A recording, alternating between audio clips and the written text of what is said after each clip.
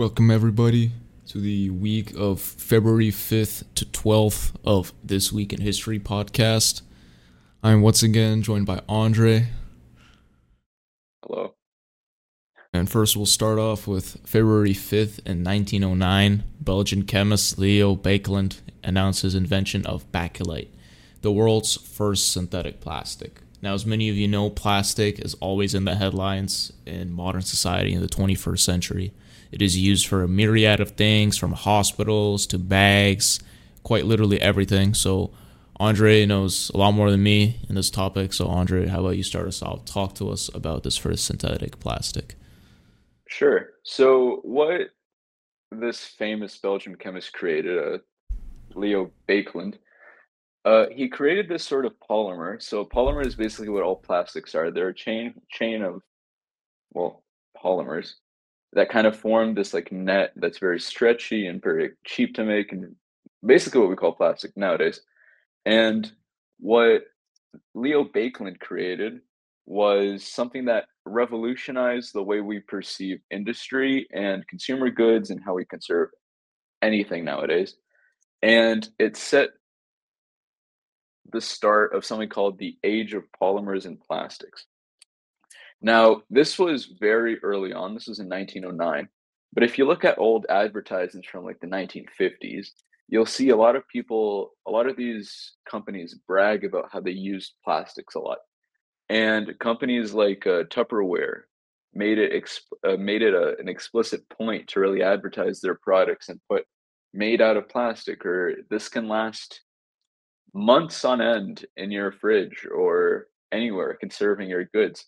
And it's an interesting legacy, because when we go back to the 1950s and we kind of see how plastic was at the time and is still considered like a progressing field and something that's very revolutionizing, compared to what is nowadays a scourge. And according to this Guardian article I was reading earlier today, people are starting to worry a lot about microplastics, and it explicitly focuses on something related to the rise of single-use plastics, and it's that kind of plastic that Bakelite kind of set the standard for, which are plastics that are cheap to make, easily, like, you can easily throw them away, and they're simply everywhere because they're just so good at holding things, cons- uh, at conserving foods and produce. And it's just very interesting too, because it started as something revolutionary, and now we're seeing it as a plague and something that we have to eliminate. And in general, polymers, so I'm gonna look a bit more into the chemistry of it. Probably not very specific because we're not really a chemistry podcast, but I'm just gonna try to explain to you guys how this ended up being created. Now, plastic comes from plasticus, from Greek, and its meaning is moldable. And it's a popular term, plastic, for a synthetic man-made polymer. And as I said at the start, polymers are these very large molecules that create chains and create giant substances that we can just hold and use for a variety of things we want to do. And polymers exist in nature naturally, and the way Leo Baker Bakeland kind of understood and discovered these was that he investigated the nature of it and how you could see this in nature. He looked at it up close and he replicated it. And if you're in chemistry in high school, your teacher in the latter stages of the curriculum, and when you're more knowledgeable of how polymers work and you're more understanding of stuff like organic chemistry, he'll sort of display this very cheap experiment you can replicate. And that was basically what Bakeland created. And it's just like this very cheap and easy to make chain of monomers, which just ended up becoming plastic as we see now. So, Dimitri, if you want to talk to us a bit more about like the issue of single-use plastics and how this relates to the rise in microplastics and just how that's become something very popular in the news today. Yeah, sure. You know me, I'm an environmental scientist, as I am in the environmental systems course, the IB course. So I am very familiar with plastic and its effects. So it's very interesting that you mentioned that it was popularized in the 1950s and onwards, and these posters branded to show that plastic will last a lot longer. And for me, what's interesting, as you said in the news, is we see world governments switching back to paper bags. And this is a monumental step in terms of the philosophy that these governments employ to look at new inventions, because plastic was such a revolutionary invention, because the fact is, you mentioned polymers, and they're very, very cheap to make. And suddenly everything became plastic, and now they're switching back. For example, the Canadian government recently employed a law where plastic bags were completely outlawed in any store. And moreover, microplastics, right? So microplastics are any sort of plastic that are considered to be 0.05 millimeters, less than 5 millimeters in length. And interestingly enough, a new disease surrounding microplastics was discovered, you could say discovered. It's called plasticosis.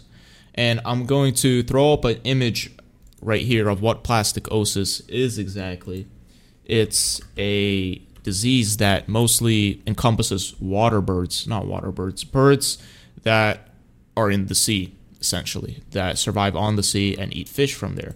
So looking at Midway Island, which of course is the site of the famous battle, but is now site of a great garbage patch in the Pacific Ocean. And what scientists have found is that they have found so much plastic in these birds, because at this point, plastic has become very commonplace. Every country is producing millions and millions of tons of it.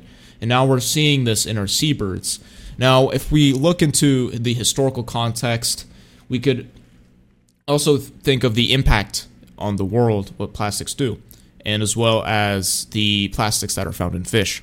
So a lot of the world, specifically Southeast Asia, fish are used a lot for food in Southeast Asia, particularly countries such as Vietnam. Well, of course, they have a lot of rice there too, but fishing is a big industry in Japan and most of the oceanic countries. Now, because of the because the population relies on fish as their primary source of protein, because it's just so plentiful in the Pacific Ocean, we could start to see even people developing this type of disease. Although there hasn't been a case of a person getting this disease called plasticosis, which is found in birds, right? It inflames their respiratory system because of the plastics they ingest. So this is interesting because we might see this in the near future where plastics are actually harming our life.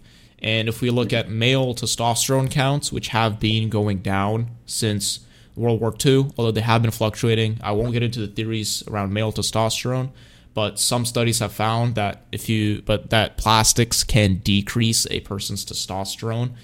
Yet I haven't looked too deep into these studies, but it's another factor of plastic. Again, it is synthetic. Not to say that everything natural is good for you, but just something to note.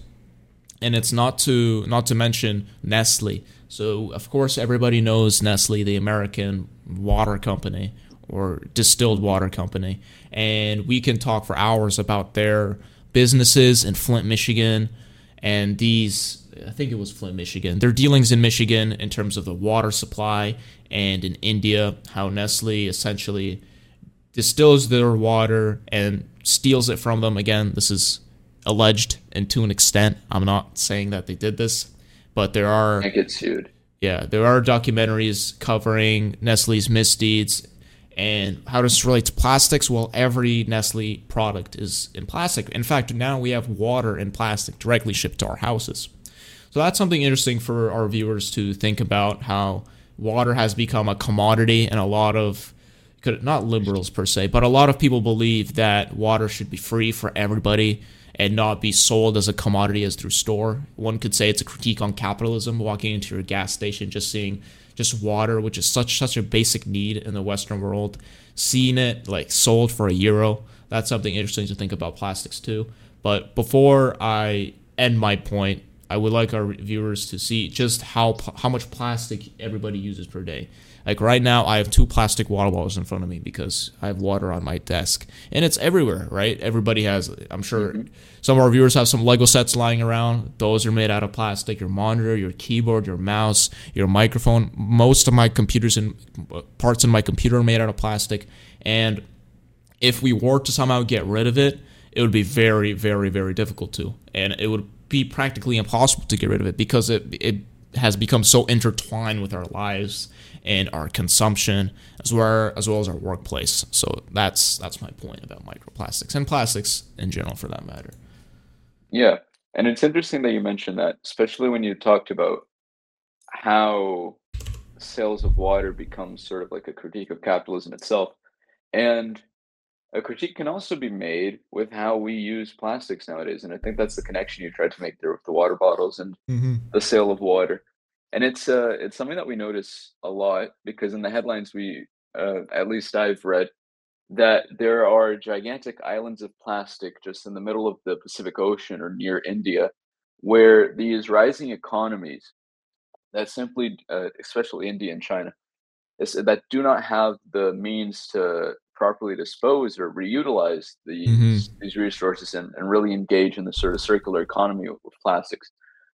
That they're just throwing it away into the ocean. It's becoming a very, very big hazard with plasticosis, I think, with the issue with Yeah. birds, as you mentioned. Hmm. And in the sense that this is really becoming an issue both for our both for the nature and for the integrity of our marine life, and Hmm. also the integrity of the human body itself, because recently we've discovered microplastics inside the human heart, Mm. which is concerning because we just don't know what that causes nowadays for health.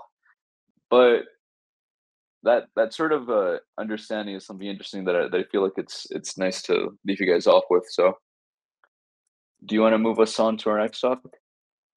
Yeah, sure. We still have a little bit of time left just to finish this off, so I will give some Sure. closing arguments, some closing points.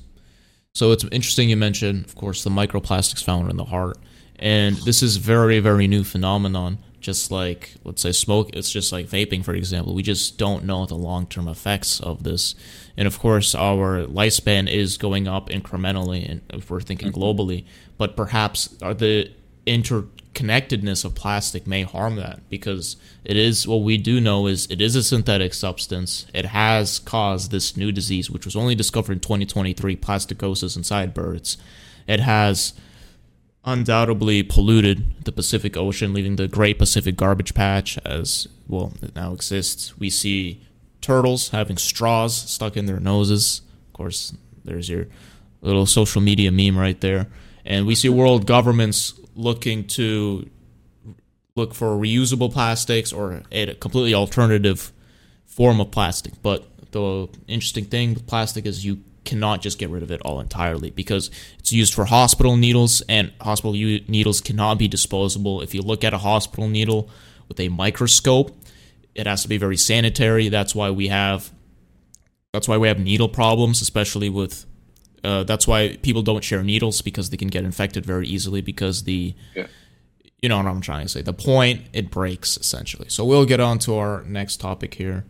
We'll begin with February 4th with our Yalta conference. I'll keep this very brief because, again, it's a very, very big topic. But our friends Joseph Stalin, I'm blanking, Winston Churchill and FDR met in Yalta, which it's in modern day Russia. You could say Ukraine. It's in Crimea, and they met. And they met to discuss the future of Europe and the future of Europe and I would say the world. So how about Andre? You can also start us off with this topic, and then I'll add some more points to Sure. that later. So, as Dimitri said, the aim of this conference was to really create once the Allies really realized that, well, the Germans lost, there was no real way of putting it, and the war was won. Then the Allies determined that since this war was so devastating, and since it was like the second one that happened in the first half of a century, that they were in the moral righteousness to create and shape a new peace, a reality that could sort of avoid the confrontations and the issues that led to the rise of fascism, to the rise of militarism, and to what inevitably caused both World War One and World War Two, Hmm. both all distinct conflicts with their own reasons, but that were all connected to general systemic issues that the Allies sought to avoid. Now, it represented not only like a matter of creating new institutions and creating a sort of world government that could avoid the issues that arose because of World War II and World War One, but also a sort of collective global security. And this is where countries like the US created this identity as a watchman state or a global police to prevent the rise of authoritarianism, which is something you'll hear a lot throughout high school. And it's an interesting observation that you can make. And this all originated in the Yalta Conference. Now, as Dmitry said, this was the uh, conjunction of associates from the representatives of the Soviet Union, the United States, and the United Kingdom, represented by Joseph Stalin, Winston Churchill, and Franklin Delano Roosevelt. And these were the big three allies, which was sort of followed later on by the Potsdam Conference, which would end up cementing all the issues and the creation of a new world peace. But what Yalta did was create the ideas for it. Now, by then, I think this is something Dmitry is more well suited for, so I'm kind of going to set him up for this. Hmm. So the Yalta Conference was realized right after the Western Allies had all already liberated all of France and Belgium and were kind Hmm. of pushing into Germany. So if you want to kind of explore more about the intricacies of what the war was like at the time and what your views are on the Yalta Conference, then please For share it sure. to all our viewers. So, as you said, at this point, the Allies have liberated France and Belgium and are enclosing on the western border of Germany. And Soviet forces were around 40 miles from Berlin. And arguably, my theories are the war had already ended in 1943, that we already Mhm. knew that Germany was going to lose this war because we talked about it. I think it was our second or first episode about Germany's massive, massive oil problem.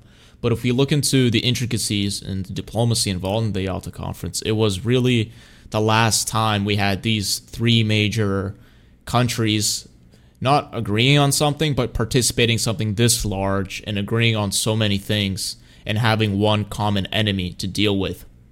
That being, of course, Germany. We've never really had, let's say, Russia, you could say the UK and America come together and really talk things out. And that's really absent in today in terms of modern politics, which really brings in the idea from Sun Tzu's Art of War. It's like, is the enemy, what was the quote? The enemy of my enemy is my friend. And you could have Yeah. a little debate on that, because after this conference ended, there was very clear, there's still tension between especially the USSR and the United States, as now at this point it was cemented that they were not going to be cordial with each other after the end of this conference. And especially we could see it was Operation Unthinkable. That was the operation. Operation Unthinkable was Mhm. also being thought of during this time, and thinking, okay, if the Soviets do something wrong, we may need to invade them. And that was a precaution that the Western Allies had to do.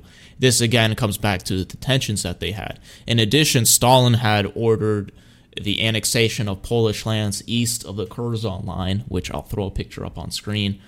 And again, I don't want to go too much in depth to the Molotov-Ribbentrop Pact or anything of that, but I will say that the Polish government in exile, so when Germany invaded Poland in 1939, Poland had a government. It was an authoritarian government, but it was not communist. So at that point, the Soviets had rejected to put that government in place because by this point, the Soviets were occupying Poland. So now we have this completely empty Polish cabinet, which is now, it's in exile. And this comes back to the idea that the Soviets have mistreated Eastern Europe during their, you could say, liberation, on their march towards Berlin and brewing further tensions between the US, UK, and the USSR. And I also would like to briefly mention the three plans that were drafted up for Germany there during this time.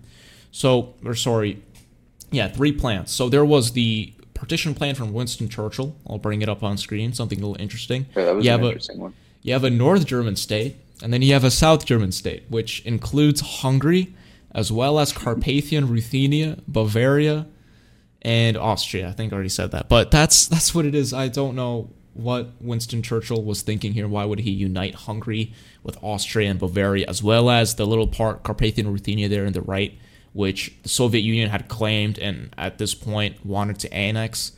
And then we have a West German state in the Rhine. Very interesting historical plan for the division of Germany. If this really happened, I would be really curious to see what the alternate history would be like if you had Austria and Hungary again in one state, just like 1914. We also have the Morgenthau Plan, which really divided Germany up. Probably one of the harsher treaties here, because you had this bottom part, Oberschlesien of Silesia, going to Poland. Of course, Poland receiving that little part of Eastern Prussia.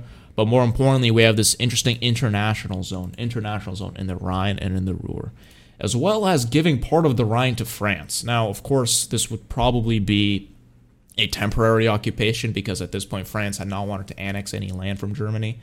They already had annexed Alsace-Lorraine in World War I. Again, an interesting plan. It's called the Morgenthau Plan.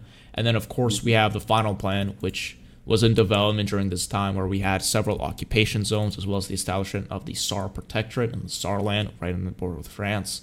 We had Poland gaining concessions in Eastern Prussia, because remember, guys, the Soviet Union had taken a lot of that Eastern Polish land during the Molotov-Ribbentrop Pact. As I talked about, the Curzon line is very similar. And we had Poland receiving these ancient German lands. So we like to talk about historical territory, and those lands, the Silesia and Pomerania, it was a part of Germany for longer than like the Roman Empire. It was German as German. And it comes really into the debate of resettling people, because during the liberation of Eastern Europe by the Soviet Union, there was a lot of shuffling of the population to not cause this war again. If we look at an ethnic map of Germany in 1936, we could see all the Germans in the Sudetenland, Germans in Austria, right? Germans in Danzig. And now they wanted to fix this because they believe the ethnicities were causing the war, because the whole shebang of Hitler's theory was we have to unite all of Germany into one state. So what the Soviets decided to do is to redistribute the population.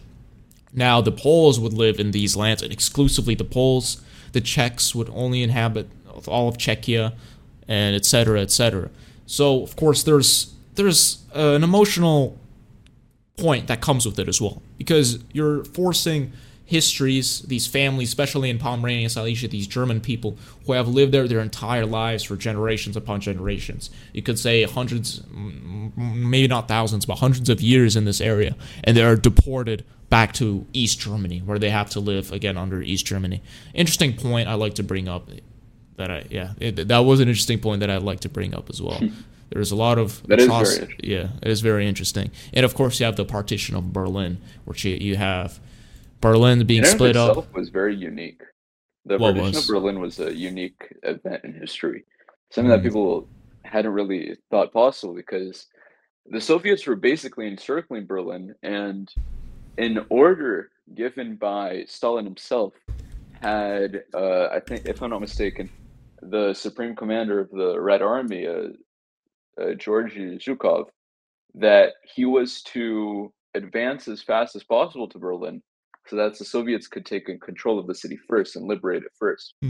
And that's where an interesting picture, a very famous picture, comes into mind, which is a Soviet soldier raising the Soviet flag atop the Reichstag.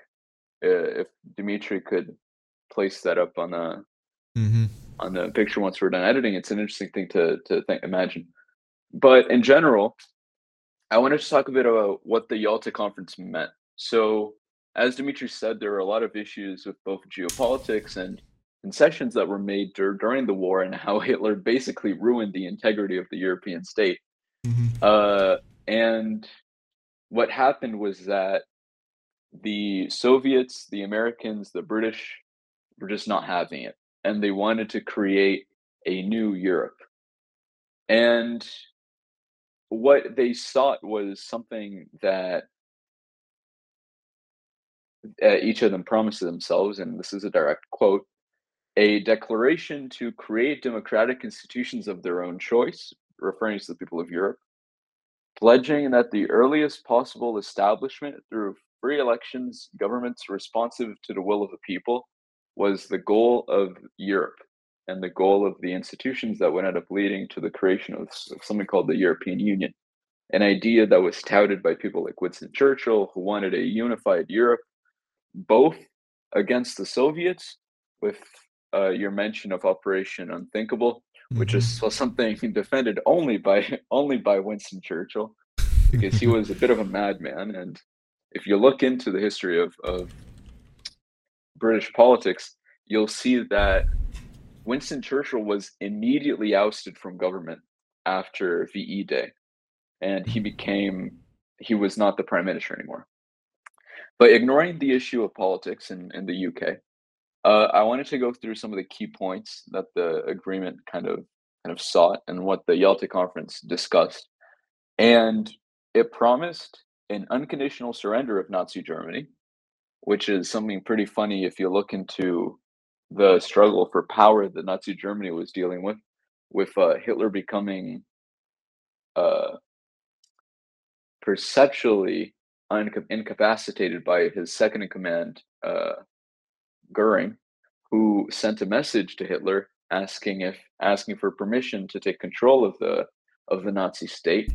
And Himmler, uh, considered by many to be the second most powerful man in the Nazi government, as he was the leader of the SS and the Gestapo. And what he was doing is he was trying to seek a peace with Mm-hmm. for Germany Yep. by his own volition, without even getting Hitler's consent. Mm-hmm. So what the Allies discussed in this conference was that they weren't going to have any of that, and that it had to be unconditional and official, and that would later come with the uh, promotion of the leader of the Kriegsmarine. I'm forgetting his name now. Karl Donitz. Karl Donitz. He became the leader of the Reich, Mm-hmm. and he met with the Allies to discuss an unconditional surrender for Germany. But besides an unconditional surrender, the promise also sought a splitting of Nazi Germany into what we now see as modern Germany, into an East and West Berlin. East Berlin was entirely occupied by the Soviets, and West Berlin was later unified, with the British, American, and French zones becoming a single country. And that's the border. That's after unification in the 1990s. That's the border for Germany we see nowadays. Now, besides that, uh, Stalin agreed that the French would have their own occupation zone, a fourth division, Yep. that Germany must undergo demilitarization and denazification, which is an interesting process that we will discuss in a following episode once we get to that time, especially with the beginning of the denazification process. Mm-hmm. And an interesting thing related to that is that the Allies promised that they would seek fair, what's it called? Fair surveillance and investigations into the variety of war atrocities and crimes committed by the German government, by Mm-hmm. the Nazi government, and that would inevitably culminate into the Nuremberg laws, which would set the standards for Mm-hmm. the the Nuremberg, the Nuremberg trials. The Nuremberg laws was something else. That would set the Mm-hmm. standards for something called the Tokyo trials in Japan, which had their own system, but that happened afterwards. Now, what would also happen is that Germany would have to pay war reparations. This was especially the case in Eastern Germany, or the Soviet zone, where the Soviets exploited the eastern part of Germany's industry and workforce capabilities to extract as much value from the land as they could. While in the Western zone, the Allies eventually forgave these reparations, but for the context of Yalta, these were guaranteed. What also happened was that the status of Poland was discussed, and that Poland's original borders would be returned, with a small concession given to the Soviets to take part of the former German dominion so that the Russians could have access to the North Sea, if I'm not mistaken. Baltic, North Sea. Baltic Yeah. Sea. And besides that, so I'm going to skip through some of the other concepts that are not very important, but Roosevelt sought to create the United Nations and made Stalin commit to it, so the USSR would now be a part of the United Nations, giving it more legitimacy. Stalin wanted all 16 of the Soviet Socialist republics to be granted UN membership. 14 of them were denied. Oh man.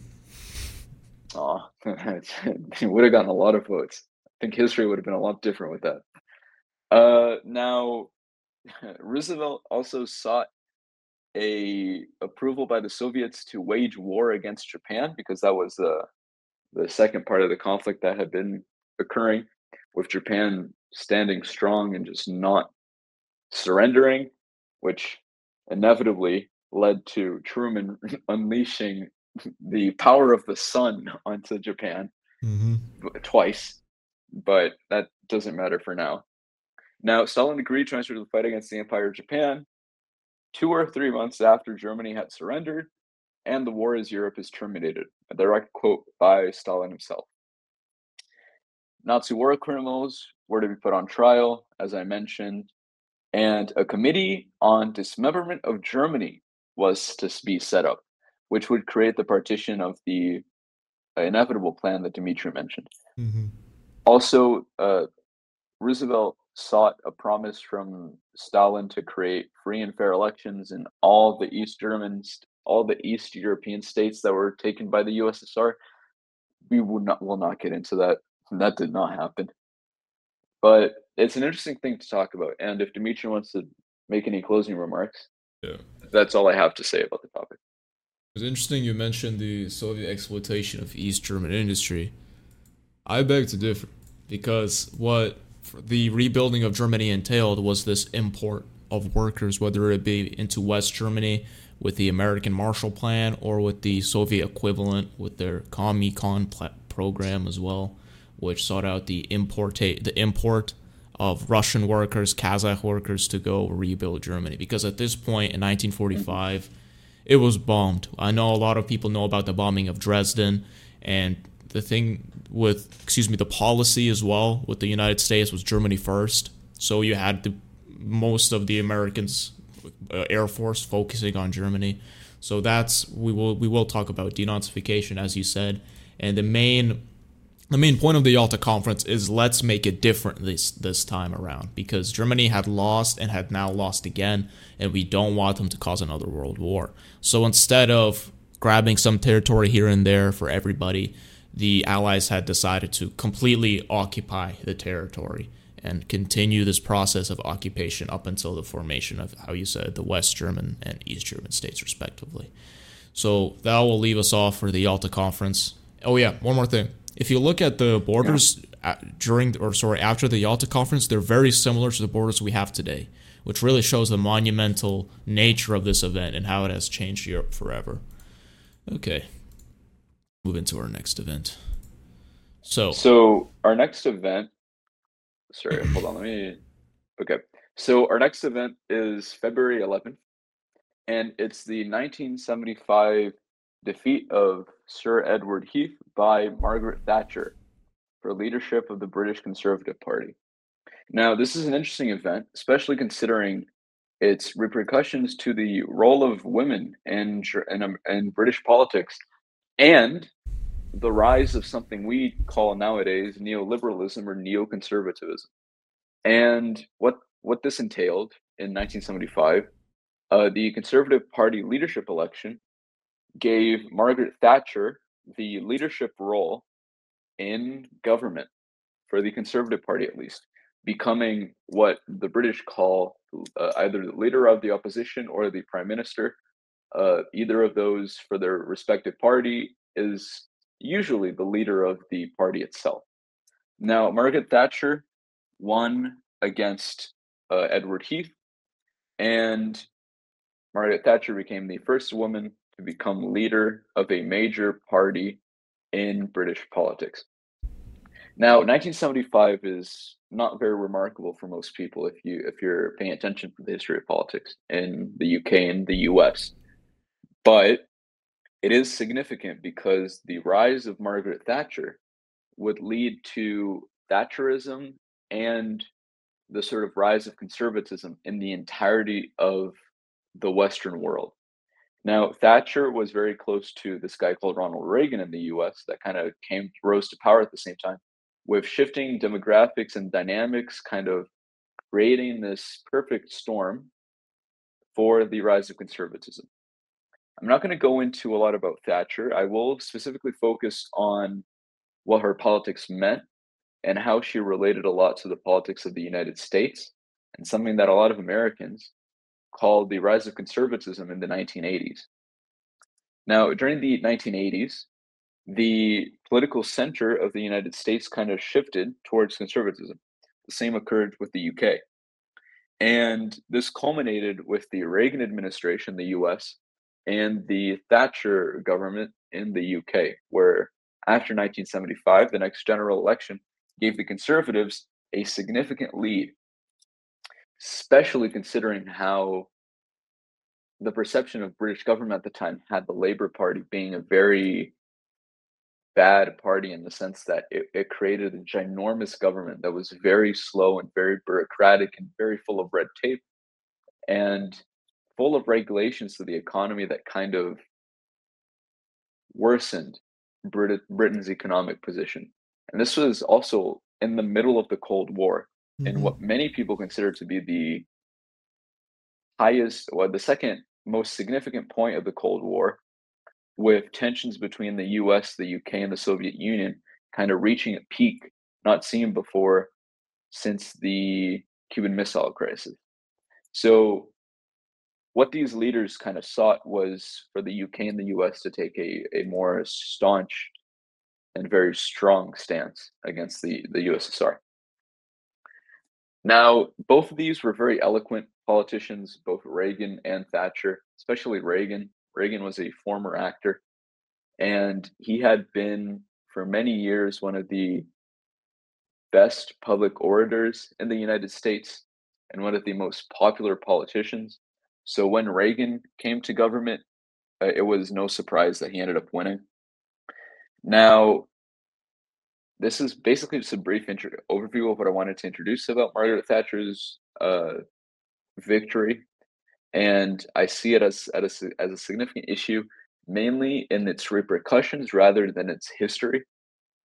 And that's where I'm sort of going to shift into the realities of conservatism in the United States and the United Kingdom, and what that means for current economics and the current state of the world.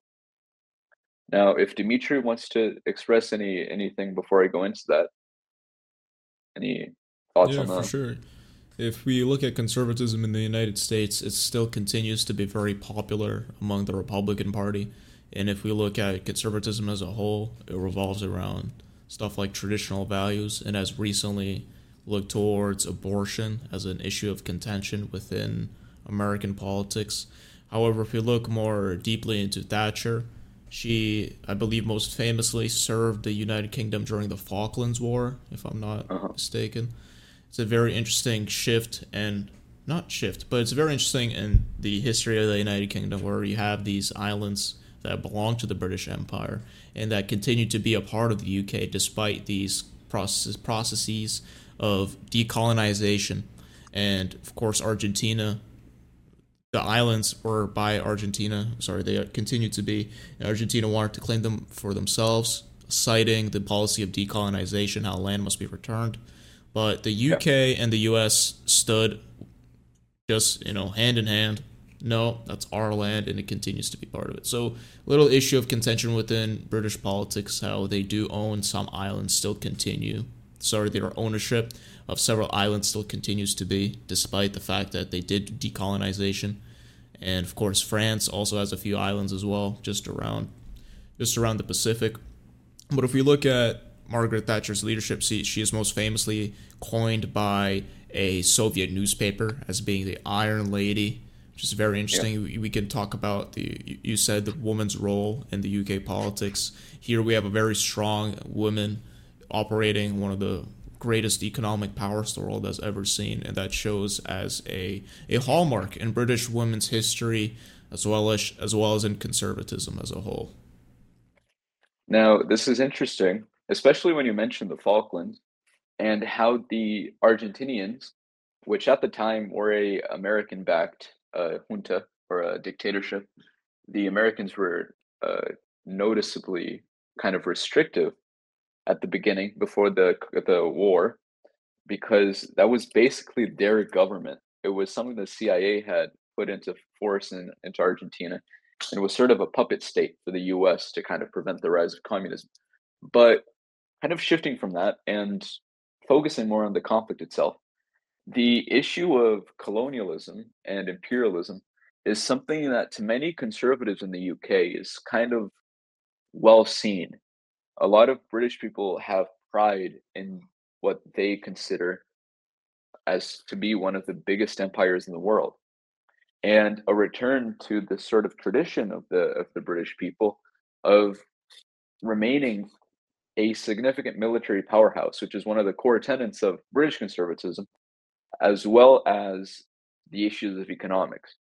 Now, modern liberals, modern conservatives in the UK have a very similar policy to what the US conservatives have, especially with the pre-Trump Republican Party, where they sort of called their movement a Reagan conservative or a Thatcher conservative, where they promised the reduction of taxes, the limiting of government interference in business, and the creation of a so-called freer market, built on the tenets of something people tend to quote a lot, which is the freer the market, the freer the people.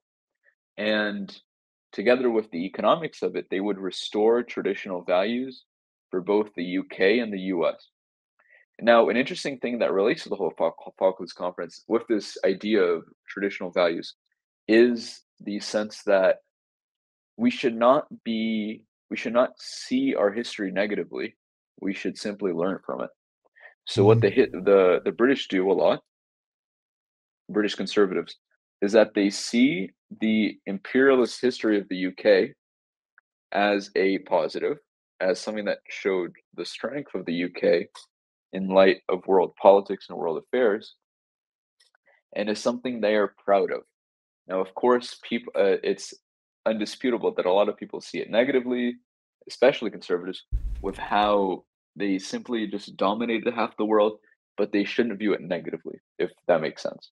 So they're proud of their heritage, and they don't see people with sort of negative views of it and promoting things like reparations to be a very, very worthy cause. Now, to associate the two, both Reagan and Thatcher together, they created this movement in modern together with with the German Chancellor Schultz. Sorry, not Mm-hmm. Schultz. The one during the Cold War. What's his name? During the 80s, he was the one that Yeah. supervised the reunification of Germany. Give me a Oh, second. all right. Look it up. While you're looking Sorry, that up, Helmut Kohl. Helmut all Kohl. right. It's Helmut Kohl. So Helmut Kohl was also the sort of triad created between Reagan and Thatcher, and they created a neoliberal worldview, which would seek a return of traditional liberalism and a freer market.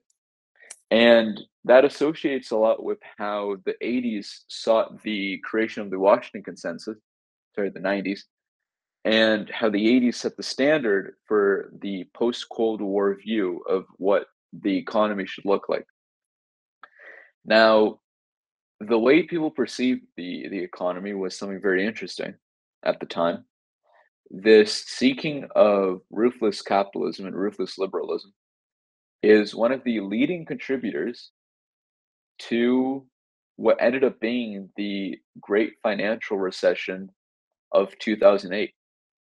So the standards set in motion throughout the 80s and following the dissolution of the Soviet Union where governments kind of saw the world as unipolar and the success of capitalism, and something Francis Fukuyama famously quoted as calling it the end of history, and that the inevitable progression of all countries would be towards a free market democratic society.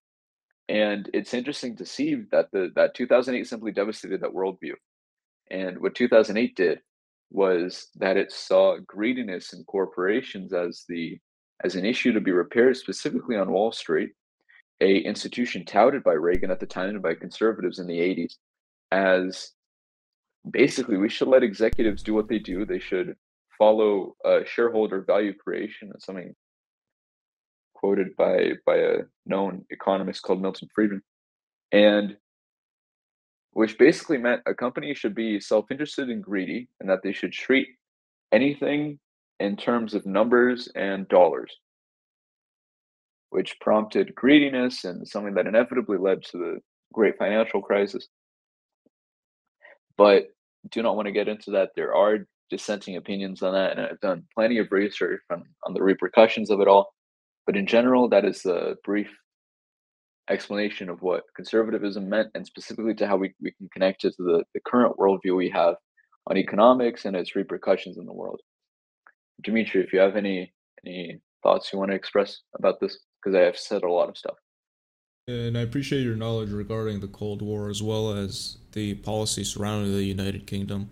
But you do mention how conservatives tend to view the British Empire as something that, of course, did happen, and they could look well upon these events. But unfortunately, even today, fortunately for the United Kingdom, they are facing a military shortage crisis, which culminates. It's interesting. It could be an effect of neoliberalism, but overall, the amount of patriotism surveys were done with Gallup, I think it was the Gallup poll.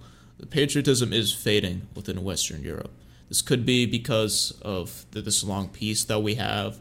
It could be that the people living inside the countries do not feel patriotic. They do not feel that they were willing to fight for their government, and that's what we have here that's what we have in the United Kingdom, where a lot of notable personnel are recruited from just a few specific areas, and those areas are being rural up in just northern England as well as closer to Wales, but more importantly around London and the urban areas we see a decrease in personnel recruited. And in fact, according to this, I think it was the Times article, it says that 3 out of 10 soldiers are unfit to fight in a conflict amid growing military recruitment crises. So it's interesting to look at as well. But let's move on to our next topic. Hopefully I know a little more about this one. It is, of course, the Kepler Space Telescope. Now, the Kepler Space Telescope, actually, let me mention the day before we go ahead. February 10, 2009, NASA's Kepler Space Telescope, designed to search for exoplanets, is launched. And now we know that it has discovered thousands and thousands of exoplanets. So it was named after the German astronomer Johannes Kepler, who discovered the laws of planetary motion, and it was a NASA mission launched on March 7, 2009. Now, let's look at the origins and development of the Kepler mission. So the idea was originated in the 1980s as well as the 90s for a potential for detecting exoplanets throughout transit. Now, if you look at broader space history as a whole, you had Uranus being discovered by Galileo, and you had this idea of, okay, well, there are things out there. There are these humongous planets, and now Kepler's mission was to discover exoplanets, which are planets outside our solar system. And the early operations of Kepler, which were in March, include a Earth-trailing heliocentric orbit, allowing it to continuously observe a fixed patch of sky in the Cygnus and Lyra constellations. If we look more modernly, we of course have the James Webb Telescope, which has launched quite recently, and of course delivers us these awe-inspiring images. Of course, Kepler helped pioneer the James Webb Telescope to an extent, if I'm not mistaken. So if let's look at the discoveries of Kepler. What has this telescope brought us? Well, over the course of its mission, Kepler had thousands of discoveries. It had notably Kepler 22b, Kepler 18. I'll throw some artist interpretations on screen, 186f and Kepler 452b.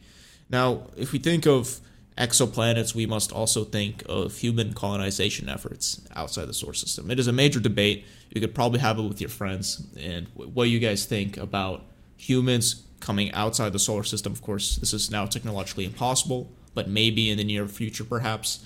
And it brings into the idea of should we colonize these planets? Because the idea of Kepler was we have to look at these planets within the Goldilocks zone, which if you guys are not familiar with, it's just the zone around a star. It depends, of course, on the star's mass and so forth, that has livable conditions on the planet to sustain life. Of course, our Earth is in the Goldilocks zone. That means it has adequate temperatures to sustain life.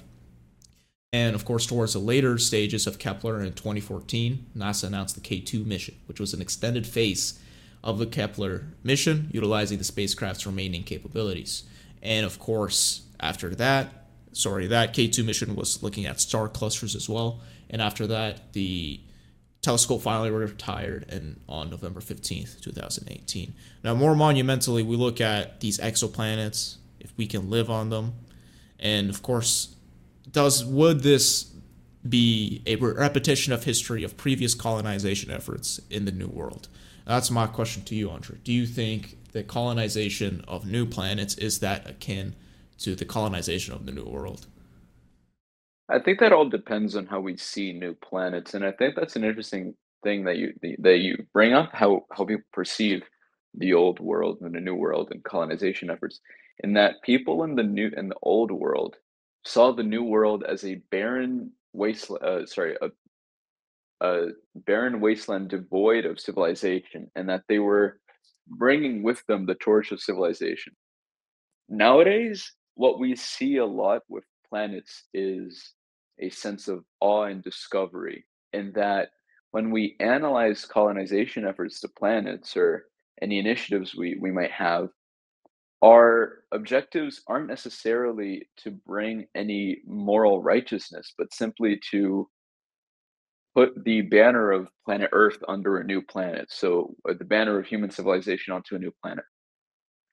And that's why I find it very interesting, and why, in my opinion, we should definitely support colonization efforts of planets such as Mars and Venus and even our own moon, because even though we haven't proven that life doesn't exist there, it isn't necessarily a colonialist initiative to explore them on our own volition. As far as we know, we're the only planet that has life and that has a thriving civilization on it, even though we're trying to kill ourselves by the way we deal with our planet. But it's something that in general is what I don't see it as necessarily a colonialist endeavor, and mainly a discovery and a seeking of human discovery. And what are your answers to this question? It's interesting you think about that and how it is not colonialism. It can be perceived as discovery of these new planets. But you did mention Venus and Mars, and of course there are no signs of intelligent life there per se. I'm sure there was frozen water found on Mars. But more particularly, I want to look into exoplanets, which was Kepler's main goal, is to look for these, exoplanets that have the ability to sustain this intelligent life. And that's what I want to see from you. Like, I want to see your perspective on that. Like, if we're thinking specifically exoplanets, and because of course there has a chance of intelligence life being there, would we consider them subhuman in some ways? Because of course they're not human. Of course, in many ways we think of ourselves at the top of our food chain here on Earth. We constantly exploit animals to better ourselves. Of course, we have farms, these industrial farms. We think of ourselves as, of course, the top dogs of Earth. Now, would that be the same if we encounter a almost human-like entity in an exoplanet? If they are, let's say hypothetically, for the sake of the argument, if they had weaponry akin to the natives during the New World in comparison to our technology. Hopefully that makes sense. So, of course, you had muskets, right? You had the New World, you had the Spaniards carrying muskets, and of course you had the natives fighting with crossbows and bow and arrows. I don't think they actually had crossbows. I'm not sure, but they had bow and arrows. Crossbows are a bit too advanced, but it's like bow and arrows and spears. Bow and arrows and I get what you mean. So would that be morally wrong to go and exploit these new species that we found on this exoplanet?